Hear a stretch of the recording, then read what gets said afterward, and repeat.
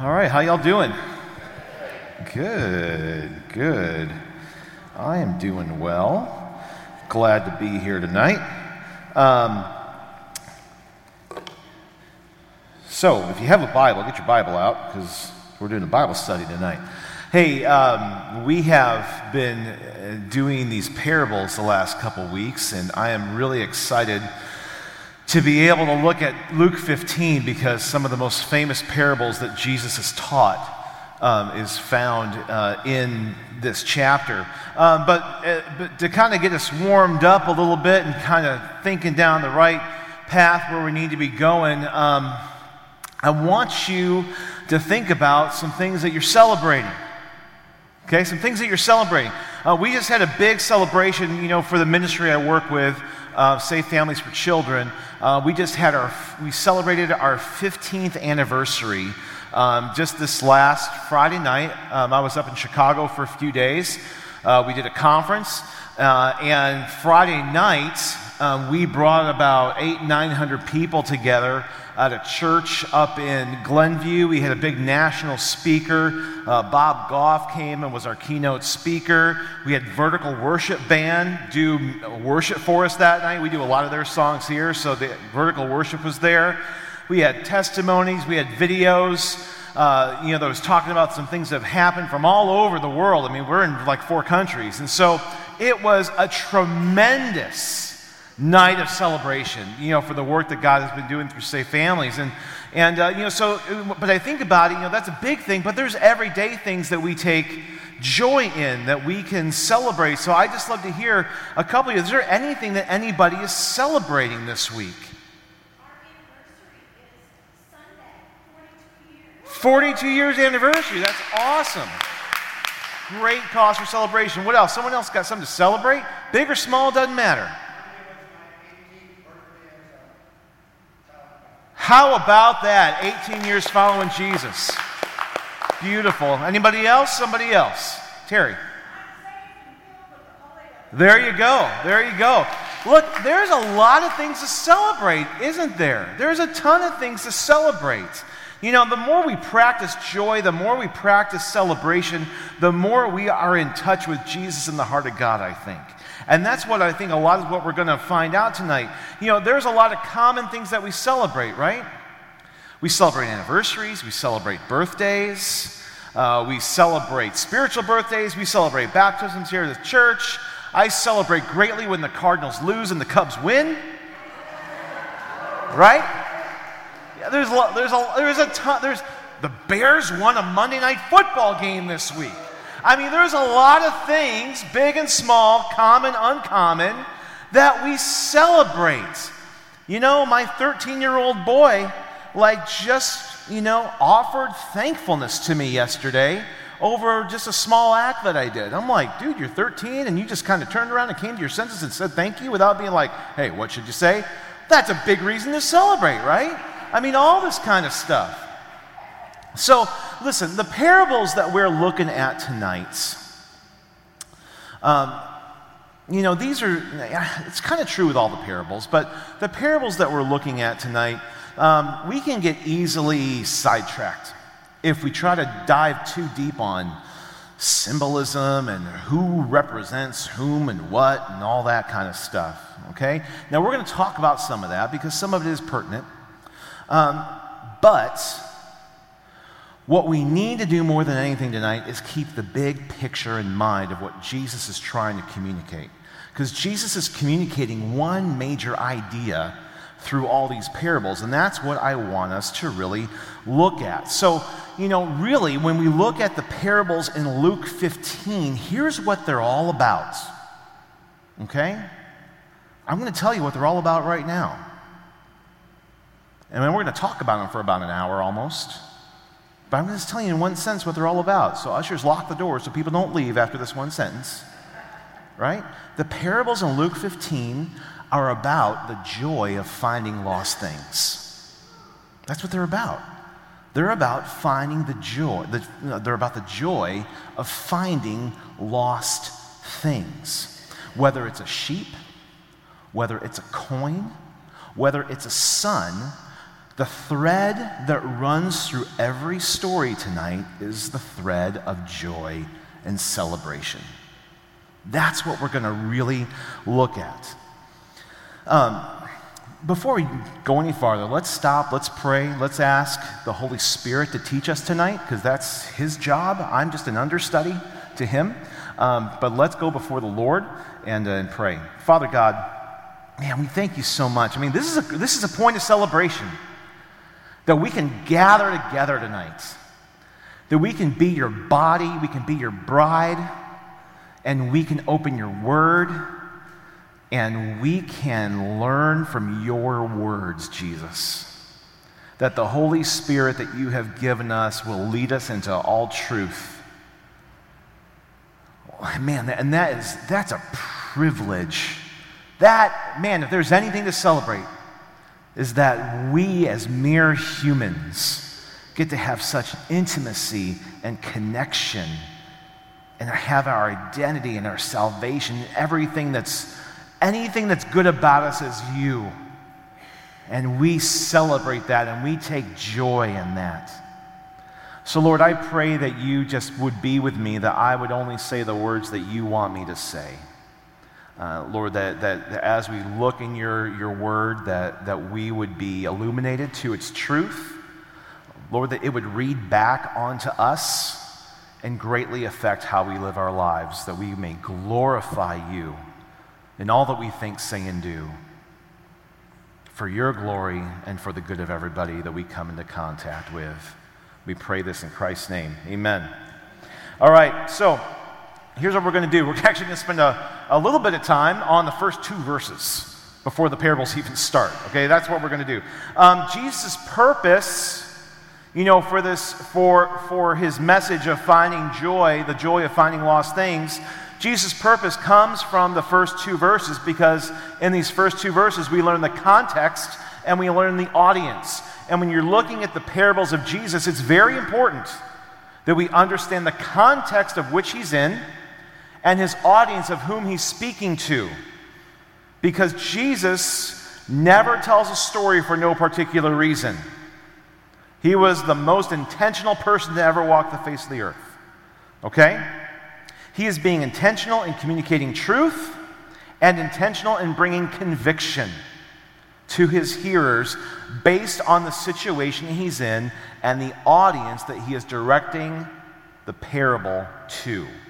Okay? So like I said, we're going to have a good old-fashioned Bible study tonight. So I hope you have your Bible. If not, I hope you have some kind of device or phone. If not, please grab a pen. If you haven't gotten a note sheet, get that. Take notes. If you don't have a Bible and you really want a Bible, I know we got some lying around here somewhere. And if you want a really nice Bible, go to the Lost and Found. You'll find a leather one in there. Okay?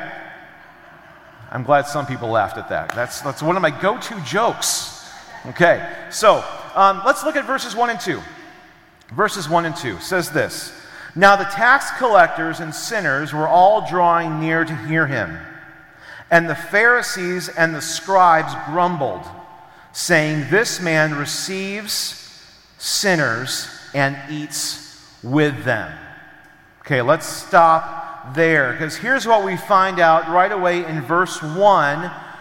We learn about the attractiveness of Jesus. The attractiveness of Jesus. Now, there's two types of people that are pointed out here in verse 1. They are what? Tax collectors and sinners. Tax collectors and sinners. Okay, this is an open book quiz. Okay, just read the Bible and you'll know the answers. Okay, two groups of people that are being pointed out right now: tax collectors and sinners. Basically, what this is communicating is Jesus, who's coming around him, who he hangs out with quite often, is the worst and the worst of the worst. That's what this means. Tax collectors and sinners. You see, sinners, these are the people that we think about a lot. When we kind of think of sinners, these are the liars, these are the drunks, these are the prostitutes, the outcasts, all those types of people that we would label sinners. And then you got tax collectors, and they were a special type of sinners. Okay, they always got kind of singled out. Tax collectors, these guys were traitors is really kind of the best word I can give to them right now. So these were traitors. They were Jews, but they were working for the Roman government. Their job was to collect taxes, but they really weren't, they were to collect a certain amount for the Roman government, but that wasn't all they collected, if you follow where I'm going. Okay? So they were taken and then taken more. Hated people. Worst and worst of the worst. So what we see right away here is that these tax collectors and sinners, the worst and the worst of the worst, are the people who are hanging out with Jesus. And what were they doing? They were all what? They were all drawing near. They were drawing near. Now, what is it about Jesus that draws these types of people? I mean, you think about it, you read this, you got to ask yourself that question. What is it about Jesus that drew them? Well, verse 2 actually tells us. And because it's one thing that the Pharisees and the scribes were talking about. Verse 2 tells us is that one big reason that they were drawn to Jesus is because Jesus received them and ate with them. He received them and he ate with them. Listen, when Jesus came into contact with the worst and the worst of the worst, he loved them. He didn't judge them. He embraced them. He wasn't afraid to touch them. He wasn't afraid to talk to them. He welcomed them. I mean, why wouldn't they be drawn to a guy like that, right? Everybody else in society, especially the religious folk, didn't want anything to do with them and had a bad word to say about them all the time. So of course they were drawn. Now listen, we talk a lot in the church about receiving Jesus, right? We receive Jesus as our Savior and Lord. Have you ever stopped to think about how Jesus receives us, though? I mean, really, isn't that the bigger truth that's going on? Jesus receives us. Jesus receives the sinful into the holy. He receives the worst and the worst of the worst into the best and the best of the best, into the holy, holy, holy. Man, you want to talk about something to celebrate. Let's celebrate that Jesus receives us into him. That's a great thing. Listen, Colossians 3:3. I love the first few verses of Colossians chapter 3. Colossians 3:3. This isn't in your notes or anything. You can write it down. Colossians 3:3 says, your life is hidden with Christ in God. He has received us into himself through faith in Jesus. That's pretty cool, isn't it? I mean, that's good news. So we see this whole reception, communion, eating with them. They're sharing meals together. Jesus is also a very humble man. He's a humble man. Philippians chapter 2 tells us about the humility of Jesus. That Jesus set his deserved majesty aside, is what Philippians chapter 2 tells us. He set his deserved majesty aside and he wrapped himself up in flesh and came down and hung out with us. Right? There's this quote that everyone thinks C.S. Lewis said, but C.S. Lewis didn't say it. It's kind of like the telephone game, but it's a great quote. It's a true quote. The quote is, it's about humility, about what humility really is. Humility, here's the quote, is not thinking less of yourself, but thinking of yourself less. You catch that? Humility is not thinking less of yourself. Oh, poor me, I'm not that great. Da, da, da, da, da. No, it's not that. It's thinking of yourself less. Well, how does that jive with Jesus? Well, Jesus came as a servant. That's how it lines up with who he is. He came to serve. He came to show us the way. He came to walk the paths that we all walk. Okay? Here's the thing, okay? First whiteboard of the night. All right, so, you have these two opposites, right? You have pride and you have humility.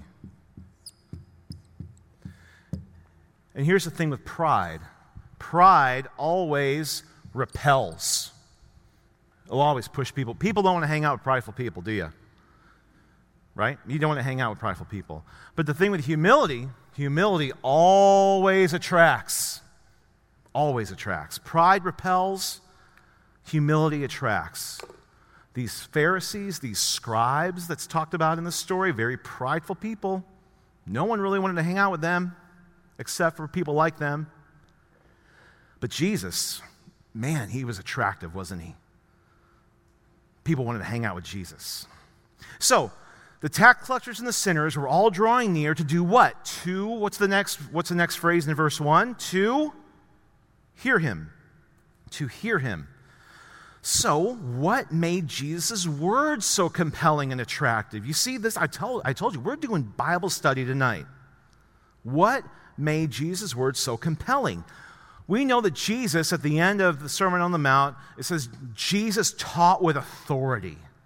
So that made his words so compelling and attractive, is that he taught with authority.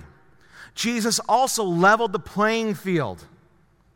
So listen, he can hang out with a really rich guy, he can hang out with the poor guy, and he's going to love them the same and tell them the same message. Right? So he leveled the playing field. So people didn't feel judged around him. They didn't feel their social class around Jesus. And his words were full of truth. His words were full of grace. His words were full of mercy. His words were full of love. You see, people found life in his words, even in the midst of words that were correcting and convicting to them. They still found life. You know why? Because of this. You see how this all wraps up together? So that's what we find in verse 1. Let's get verse 2, okay? Remember, we're talking about context and audience right now. Verse 2 says, and the Pharisees and the scribes, what did they do? What's the word? Grumbled. They were offended, saying, this man receives sinners and eats with them. So we find the offense of the religious leaders in verse 2. Verse 1, the attractiveness of Jesus. Verse 2, the offense of the religious leaders. You see, here's what the Pharisees, the scribes, other religious leaders, you'll read this term Sadducees. That was another group of them. But these religious leaders, the lawyers, right? These are all religious leaders. They are basically offended by everybody who isn't like them. That's who they're offended by, right? So in our story, and I don't know where my eraser is, so I'm going to use some tissues here, and hopefully this works okay.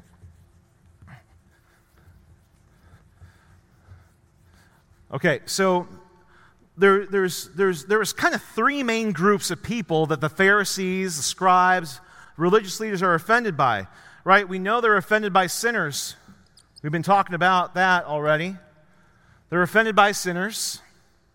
They're offended by Gentiles, like all the Romans, those guys that kind of were occupying their land at the time. They're offended by sinners. They're offended by Gentiles. And they're mostly offended by Jesus, aren't they? I mean, when you read the Gospels about these guys, this is who really kind of gets them a little stirred up, okay? Now, we look at Jesus because he received everybody, no matter where they came from or what they were guilty of. And we should all be taking a big sigh of relief right now, because we all know the junk in our life, don't we? Because Jesus receives everybody, no matter where they came from or what they were guilty of. He receives the tax collector. He receives the sinner. He received the zealot. He receives the poor. He received the Roman soldiers. He received the unclean. He even received the Pharisees, didn't he? A couple guys in particular. Nicodemus, you heard of him? Joseph of Arimathea, you heard of him? They were part of the Pharisees, everybody. So listen, we talk about Jesus leveling the playing field. Jesus receives anybody who's hungry for God, who knows they got something missing in their life. That's who Jesus loves. That's who Jesus receives. Now, when we talk about the Pharisees, the religious leaders, and we look at this thing about them, and the Pharisees and scribes grumble, their offense, this is the best way to spot a Pharisee. Because they're still walking around today. I sure hope none of you are like one of these folks. Because here's how you spot a Pharisee like this. They have a disapproving word and attitude about anything that doesn't line up with their own opinion. That's how you spot a Pharisee. They are quick to disapprove of an attitude, of a word, anything about somebody else that doesn't line up with how they think it should go. You should live your Christian life this way. You should think exactly like this because this is how I think. You see, it's all about them and how they have done this. Listen, there was this huge gap between the Old Testament and the New Testament, around like 400 years. That's when this group during that time rose up. God was it was the silent 400 years. God was not speaking in a revelatory way to any prophets or anything. And so that's the time of history where the Pharisees were one group that rose up during that time, and they just began to tack on rule and rule and rule and rule and rule and rule and rule. And they took a rule and they made it like, they made like 300 bullet points underneath the one rule. It's crazy. I mean, who can do that? No one can do that. And so they add things on top of what's already there. Last I read the Bible, God said, you better be careful not to add anything to my word. Right? So the challenge to us, the caution to us, is that if we are not careful and repentant when we begin to think that way and speak that way and treat other people in that way, being disapproving, grumbling, not because it's like, listen, if someone is really living against what God's word says, I mean, why should we be offended about that? I mean, shouldn't we lovingly talk to them and want to lead them into the truth? I mean, right? I mean, if we're offended, I mean, it's really all about us now. So if we're not careful and repentant, when that starts coming up in our lives, our own grumbling will quickly turn into condemnation, just like the Pharisees did to sinners, to Gentiles, to Jesus. I don't want to be in that guy's group. That's not a gang I want to be a part of. So, we look at this. The first two verses are massively important for us to understand why Jesus tells the parables that he does. We learn the context. The context, sinners are being drawn to Jesus, and the Pharisees and scribes were grumbling. And we learn the audience. The parables are told to the Pharisees and the scribes, and everybody else listens in that was there. Jesus directed these three stories that we're going to read to the religious leaders. That is what he's doing. So what Jesus wants them to learn and all of us to learn is that if we ever grumble about a sinner, the issue isn't the sin in the sinner. The issue is the joy of salvation that we have. That's the issue that's going on here. Okay, we had our eye off the ball. Listen, if your personal satisfaction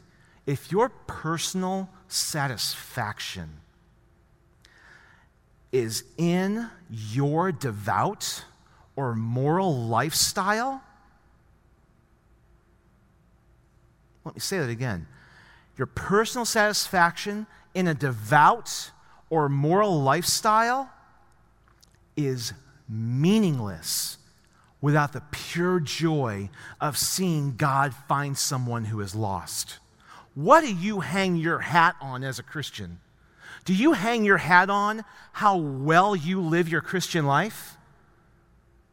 Because if you do, you are resembling a Pharisee more than Jesus. That is my word of caution to you tonight. If your thoughts, when someone comes to Christ, if your thoughts go anywhere near, well, I'm glad they found Jesus so they can get their life together now, Do you hear what you just did? You're being more like a Pharisee than Jesus. Listen, the point of salvation is not to have a cleaned up life. That's not the point of salvation. The point of salvation is about a dead soul coming alive. That's the point of salvation. Having someone's eternity in the hands of Christ. Bought and paid for by his blood. Something that was lost is now found. That's the point of salvation. That's the point of joy. Now listen, the daily sanctification, getting that life cleaned up, will only come if we keep our eyes set on eternity with our Savior. You guys follow me? That's why Jesus was so attractive. It's like, listen, it's not get your life cleaned up and come to Jesus, or come to Jesus to get your life cleaned up. Come to Jesus because you're dead. And you need a Savior. You need to be plucked out of the pit of hell and go and have a heaven to look forward to. That's what let's get our eyes on the right prize, everybody. And then you know what? Everything else will come along the way. Listen, we don't need to help the Holy Spirit do his job. The Holy Spirit's job is to convict of sin and lead to truth. We encourage, we support. Listen, but let's make sure we don't get our own carts before the horse. You guys got me? All right. I told you we're going to spend a lot of time on the first two verses because it's really important. Now let's look at the first two parables. Luke chapter 15, verses 3 through 10. These are known as like the twin parables, okay? We're going to read them all together, and we're going to stop before we get to the third one. So Jesus goes on. Jesus begins to say, so remember, verse 2, the Pharisees and scribes grumbled, saying, this man receives sinners and eats with them. Then it goes in verse 3, so he told them this parable. What man of you, having 100 sheep, if he has lost one of them, does not leave the 99 in the open country and go after the one that is lost until he finds it? And when he has found it, he lays it on his shoulders, rejoicing. And when he comes home, he calls together his friends and neighbors, saying to them, rejoice with me, for I have found my sheep that was lost. Just so, I tell you, there will be more joy in heaven over one sinner who repents than over 99 righteous persons who need no repentance. Or what woman, having 10 silver coins, if she loses one coin, does not light a lamp and sweep the house and seek diligently until she finds it? And when she has found it, she calls together her friends and neighbors, saying, rejoice with me, for I have found the coin that I lost. Just so, I tell you, there is joy before the angels of God over one sinner who repents. All right? So listen. In response to the Pharisees' grumbling, he tells the parables. Now, in these two parables, being lost means two things. It means wandering away from the flock.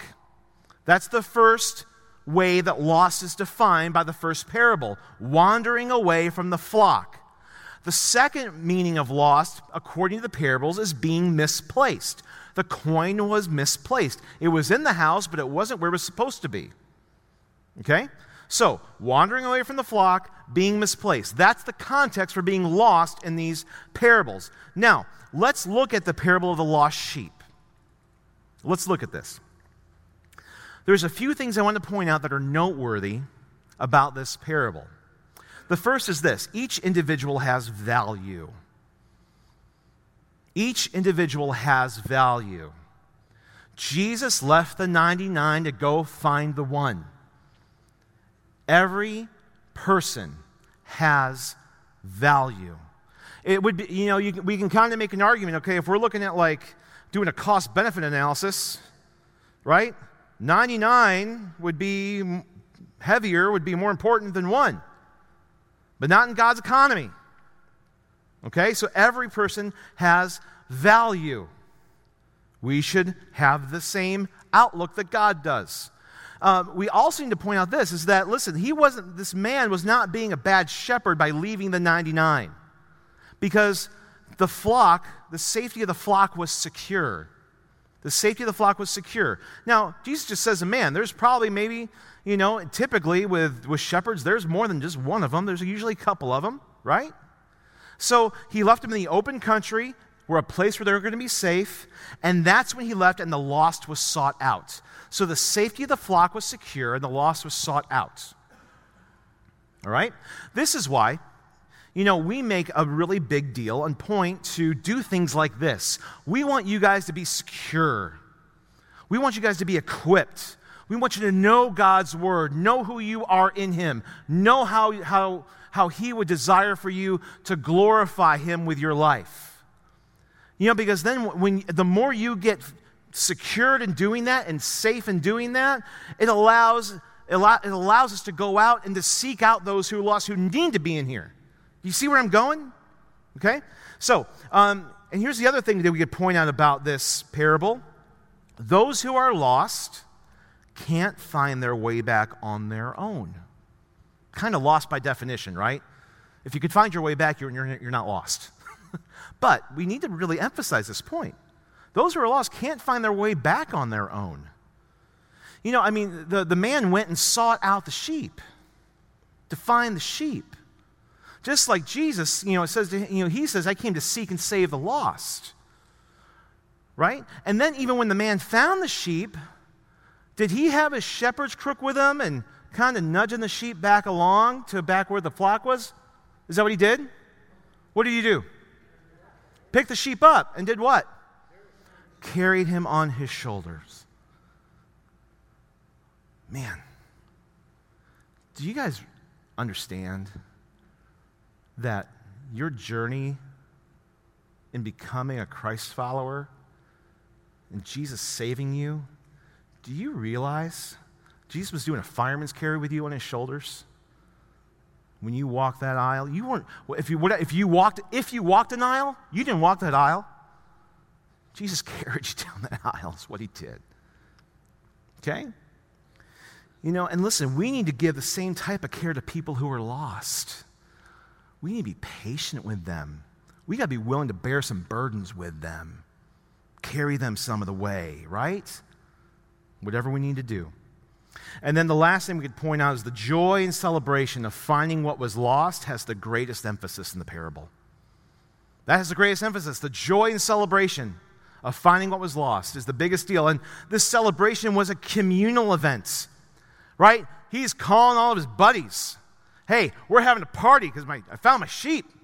My flock is full again, like it's supposed to be, all right? So it was a communal thing. It wasn't just him. Why is this such a big point of celebration? Here's why. You guys might have heard me say this before because I love saying this. Listen, redemption is the greatest work that God does. Redemption is the greatest work that God does. So if redemption is the greatest work that God does, the celebration of one being redeemed is super justified.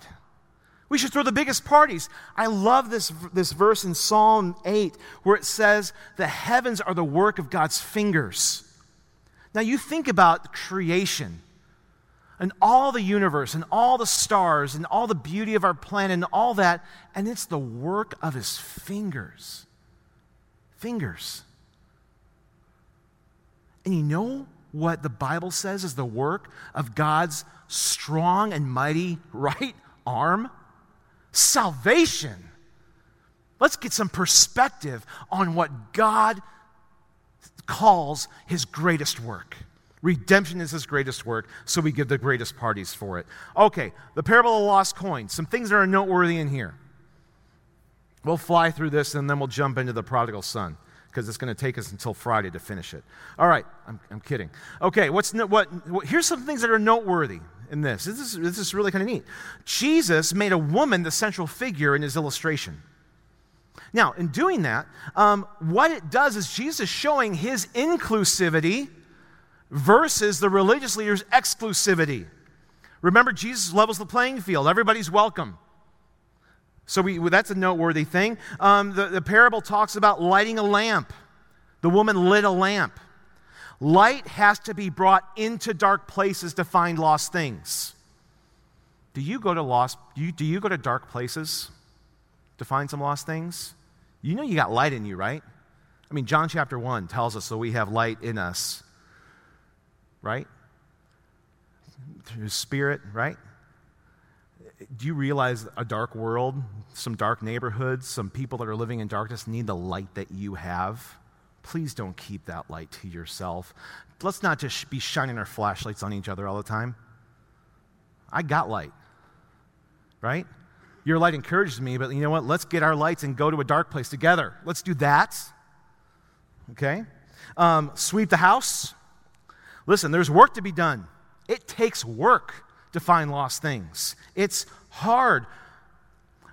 There's dirt to get out of the way. Can you look past the exteriors of people? Because some of these people that are lost aren't attractive.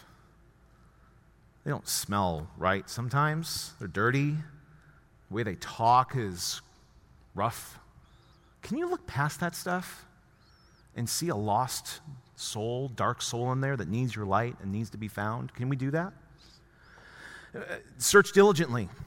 Listen, don't give up. Don't give up. Be persistent. Sometimes it takes time after time after time. And let me tell you this too. Again, it's not about us, right? You could witness to somebody 12 times. And then some person they don't even know, comes up to them on the street, tells them about Jesus, and boom, the deal's done there. Should you get offended? Should I get offended with that? Well, I wanted to do that.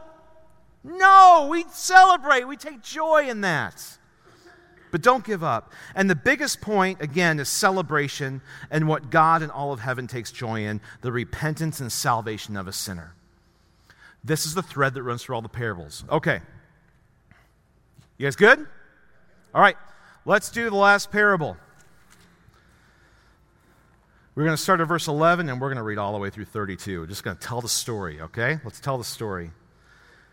And he said, there was a man who had 2 sons. And the younger of them said to his father, Father, give me the share of property that is coming to me. And he divided his property between them. Not many days later, the younger son gathered all he had and took a journey into a far country. And there he squandered his property in reckless living. And when he had spent everything, a severe famine arose in that country, and he began to be in need. So he went and hired himself out to one of the citizens of that country, who sent him into his fields to feed pigs. And he was longing to be fed with the pods that the pigs ate, but no one gave him anything. But when he came to himself, he said, How many of my father's hired servants have more than enough bread, but I perish here with hunger? I will arise and go to my father, and I will say to him, Father, I have sinned against heaven and before you. I am no longer worthy to be called your son. Treat me as one of your hired servants. And he rose and came to his father. But while he was still a long way off, his father saw him and felt compassion, and ran and embraced him and kissed him. And the son said to him, Father, I have sinned against heaven and before you. I am no longer worthy to be called your son. But the father said to his servants, Bring quickly the best robe and put it on him, and put a ring on his hand and shoes on his feet, and bring the fattened calf and kill it, and let us eat and celebrate. For this my son was dead and is alive again. He was lost and is found. And they began to celebrate. Now his older son was in the field. And as he came and drew near to the house, he heard music and dancing. And he called one of the servants and asked what these things meant. And he said to him, your brother has come, and your father has killed the fattened calf, because he has received him back safe and sound." But he was angry and refused to go in. His father came out and entreated him. But he answered his father, "Look, these many years I have served you, and I never disobeyed your command. Yet you never gave me a young goat that I might celebrate with my friends. But when this son of yours came, who has devoured your property with prostitutes, you killed the fattened calf for him." And he said to him, "Son, you are always with me, and all that is mine is yours. It was fitting to celebrate and be glad, for this your brother was dead and is alive. He was lost and is found." Great story. So we look at this section. So I sent my notes into the office for them to type you up, and I get a call from Tara, and she's like, "You wrote down the prodigal father for this section. Is that a mistake?" I said, "No, it's not. It's not." Because what does prodigal mean? I was talking to my daughter in college the other day, yesterday, and I was talking about this, and I said, "Hannah, what does prodigal mean? What do you think it means?" She's like, "Oh gosh, I don't know. I think it means like maybe someone like who's lost and who's kind of wild and crazy." And I said, "Yeah, that's what most people think prodigal means, but that's not what prodigal means. Prodigal means," and I'm kind of reducing it here, but you can look it up on your own. Prodigal means lavishly extravagant spending. Lavishly extravagant spending. Now, negatively used, it certainly applies to the younger son. Certainly does. Positively used, this also applies greatly to the father in the story. Here's why. What's this third parable? Who's it primarily about? Okay, we have one vote for the second son, the father. This third parable, listen, you know God's word is inspired, right, by the Holy Spirit, and you understand that the big numbers and the little numbers and the subject headings in your Bible are not inspired, right? That's a publisher, right? Listen, this parable, I think in many ways, has been wrongly titled The Prodigal Son. This is really about a prodigal father, is what this is about. The father is the main character in the story, not the younger son. You see, and here's what we learn about the father. The father willingly gave the younger son his inheritance that was due to him upon the father's death. Here's what this means. When this younger son came to the father, the son was basically saying, "I don't want anything to do with you or this family. I'm going to treat you as if you are dead to me, so give me my inheritance now." That's what the son was asking of the father. And in the face of that, the father willingly gave it. That's a prodigal father. And then, after the son came to his senses, which is one of my most favorite verses in all of the Bible, right? I mean, those of us who have been caught up in sin, isn't it a glorious moment when we come to our senses, we repent, and the Father forgives, right? So, when that happened, the Father extravagantly welcomed the son home. The Father threw off, all of his properness, hiked up his tunic, and took off down the road, wrapped him up, kissed him, bring the robe, bring the fattened calf, give him the ring. That's an extravagant welcome home, isn't it? For a son who said, "I wish you were dead. Give me my inheritance now." And then the father threw a lavish party to celebrate the return and the new life of his formerly dead, lost son. You see, this is a prodigal father, an extravagant father, a lavish father spending all that he has on this son. that was dead and lost. Isn't that amazing? So let's look at some character things of this Father. Verse 12. Let's just fly through this. Verse 12, we see part of the character of the Father is generous. And we see in verse 20, part of the character of the Father is compassionate. Also in verse 20, this welcoming character of the Father, which sounds a lot like Jesus receiving the sinners and eating with them, doesn't it? You know, through verses 22 through 24, the character of the Father was celebratory. Hey, there's a party to be had for a really good reason. So we're going to celebrate, quick to celebrate. Also in that section, verses 22 through 24, you see the Father, he is focused on the good happening now, not the wrong happened in the past. Let's be honest, how many people have trouble letting go of wrong things in the past that you've done or that someone's done to you? Am I the only one raising my hand? Come on, people. Thank you. Yeah, man, this is a lesson we need, isn't it? Man, there's good things going on now. Let's not let the past keep dragging us down. And then in verse 31, he's gracious. Man, he dealt graciously with that older son.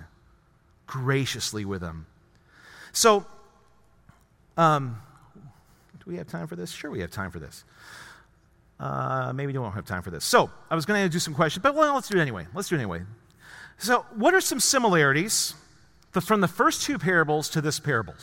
Okay? There are a few things that are similar. What are some similarities that you guys have noticed tonight between the first two, the sheep and the coin, and the third parable? So, what are some things you saw that were the same? What's that? Okay, so something was lost and something was found. Anything else? There was a huge celebration. The similarities kind of end there, right? Something was lost, something was found, there was a big celebration. What are the differences that we find between the first two parables and the third parable? The Father didn't go out to seek the Son. Isn't that interesting? We could be here all night if we're going to talk about that. But yeah, no, that's a key difference. What's another difference?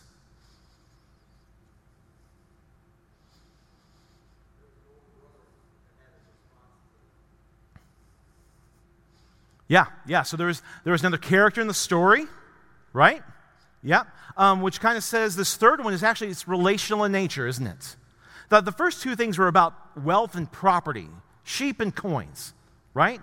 This has to do with relationships, which I think it helps us learn a little bit more, okay, why the Father didn't go seek. There's some things in there that we can look at, but there's one more that Andy was getting close to it. There's one more difference. Okay.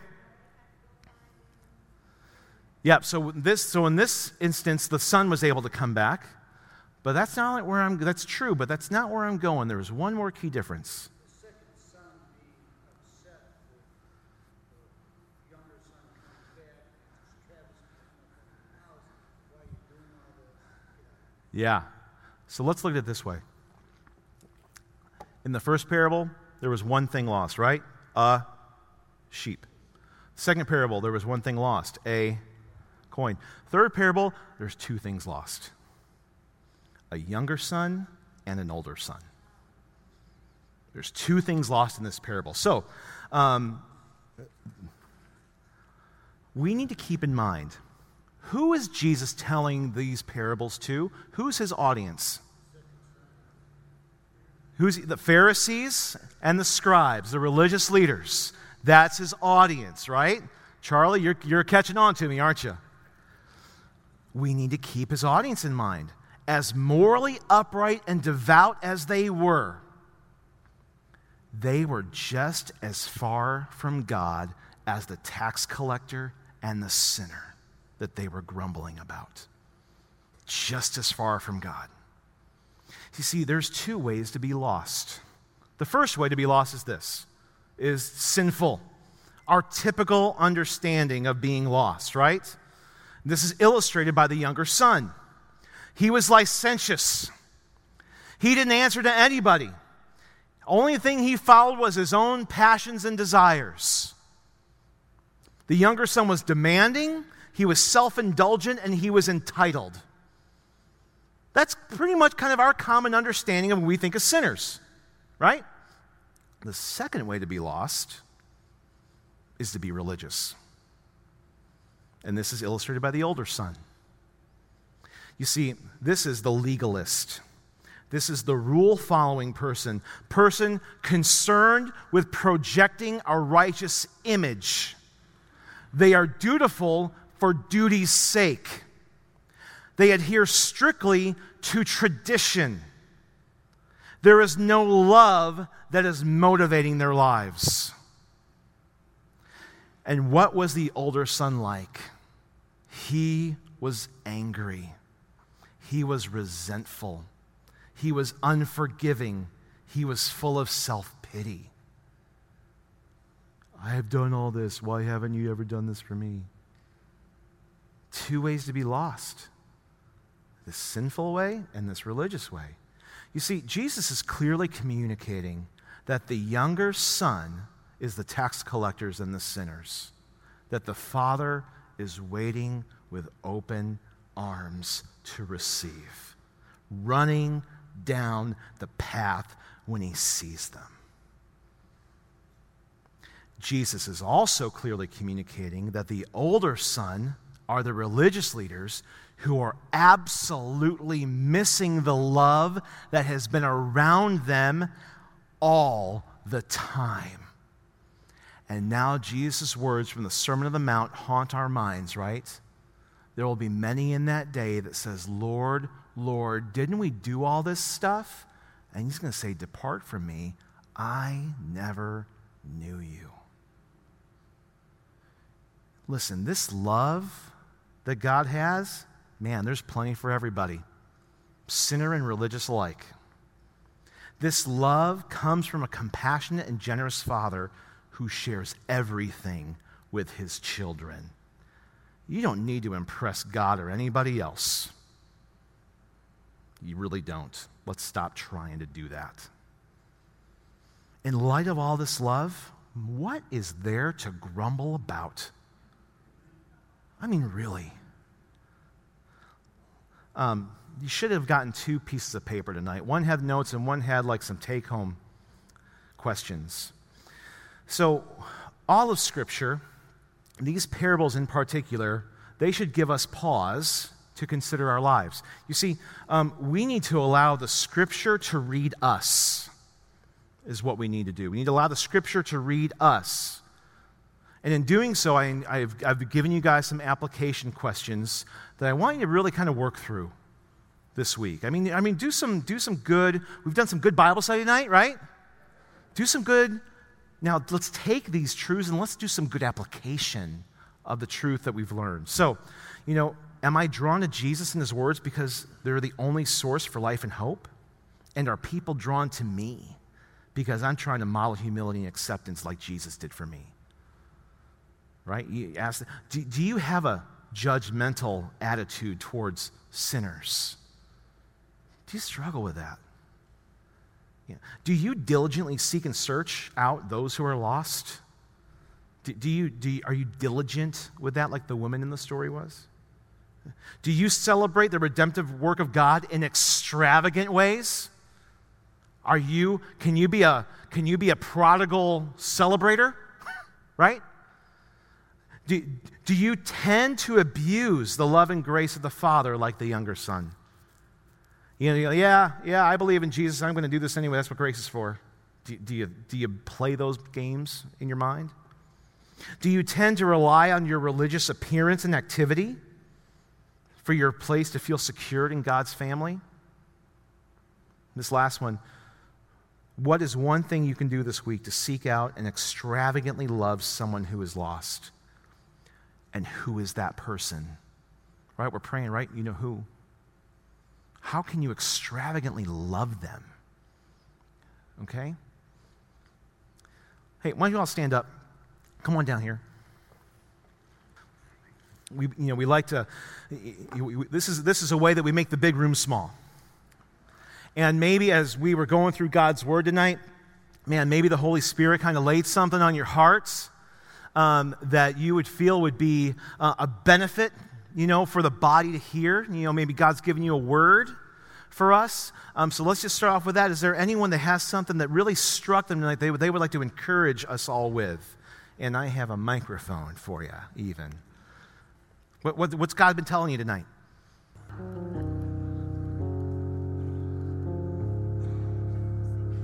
Be more diligent in seeking the lost. Yeah? Yeah, be reminded of how diligent God was in seeking you, right? And the people he put into your life to help that process. Yeah. Don't let our religiosity get in the way.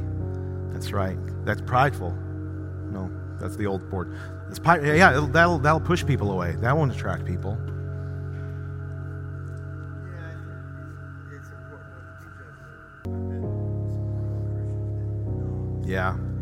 that added attractiveness to me. Yeah. Yeah, so let's not let our appearance push people away, and let's not let other people's appearance push us away. Let's look through that. That's good. That's good. That's good. Anybody have a prayer request or a praise they want to share? I have a girlfriend that's a walking miracle tonight. Yeah? Tell us about that walking miracle. She had, well, it's a long story, but she had basically a stroke, and they said that the outlook wasn't good early on. Said she ended up being in the hospital days, even weeks. She went home 4 days later. Okay, so she had a stroke, Yep. And she's up and walking and talking. up and walking around. I told you I'd have a mic, and I've been holding on to it. Paul's like waving his hand at me. That's a great, amen to that. Man, great thing to celebrate. Anything else? Prayer, praise? I'm going to remember the microphone this time. You cool with that? This morning we just found out, me and my wife just found out, our best friend, his name is Rome, in Chicago, his oldest son was just sitting in a room, and they found out that I think one of his friends walked in and just found him dead. They don't know what the cause was. They just know that they just walked in the room and he was just dead. And my wife called me, and we were just having a conversation, just a joyful morning, just speaking about God. And 5 minutes later, she's pouring in tears and praying. So keep him in prayers. His mom, his ex-wife is really, because she just lost her stepdad 5 days ago, and now her son is gone. And so this was like back to back. So be praying for them, that God may comfort them in this time of mourning. So Yeah, for sure. Let's go ahead and go to the Lord together, okay? Father God, we come before you, and man, we hear a story like that Delonte just shared, and we just pray that you're with that family, that you bring comfort to them, that you would use Delonte and Renetta in as part of that process to bring hope and comfort to that family. And I don't know where they stand with you, Lord, but that you would, we trust that you would do what these parables are telling, and that you are sweeping out that life, and you are going to bring salvation into a family through this. But just pray for comfort for them. Lord, we take joy in how you bring healing to people. Man, and how there doesn't have to be things like strokes that are too big for you. And Father, we just are so thankful for your word and these stories that we get to read that your son told. And we get to remember who we are and how we have been found, and how we were once dead but are now alive in you. And Lord, we celebrate that. Thank you for our salvation. Thank you for your strong work of redemption. Lord, help us to live like you. And now go find people, seek out people diligently that are lost, that have wandered away, that are living recklessly, that are living religiously. Lord, and we just flood them with your grace and with your mercy and with your truth and with compassion. Lord, help us to be attractive like Jesus. Help us, Lord. Man, we love you so much. We are so thankful for this church family that you have given us. We are so thankful to hear stories of how you are moving that encourage us. Lord, and you have given us great work to do. And we gladly accept the work that you give us because, God, you give us all we need to do it. This work primarily of joining you to seek and to save those who are lost. We love you, and we pray this all in Christ's name. And everybody said, amen. All right, hey, love you guys. You guys have a great night.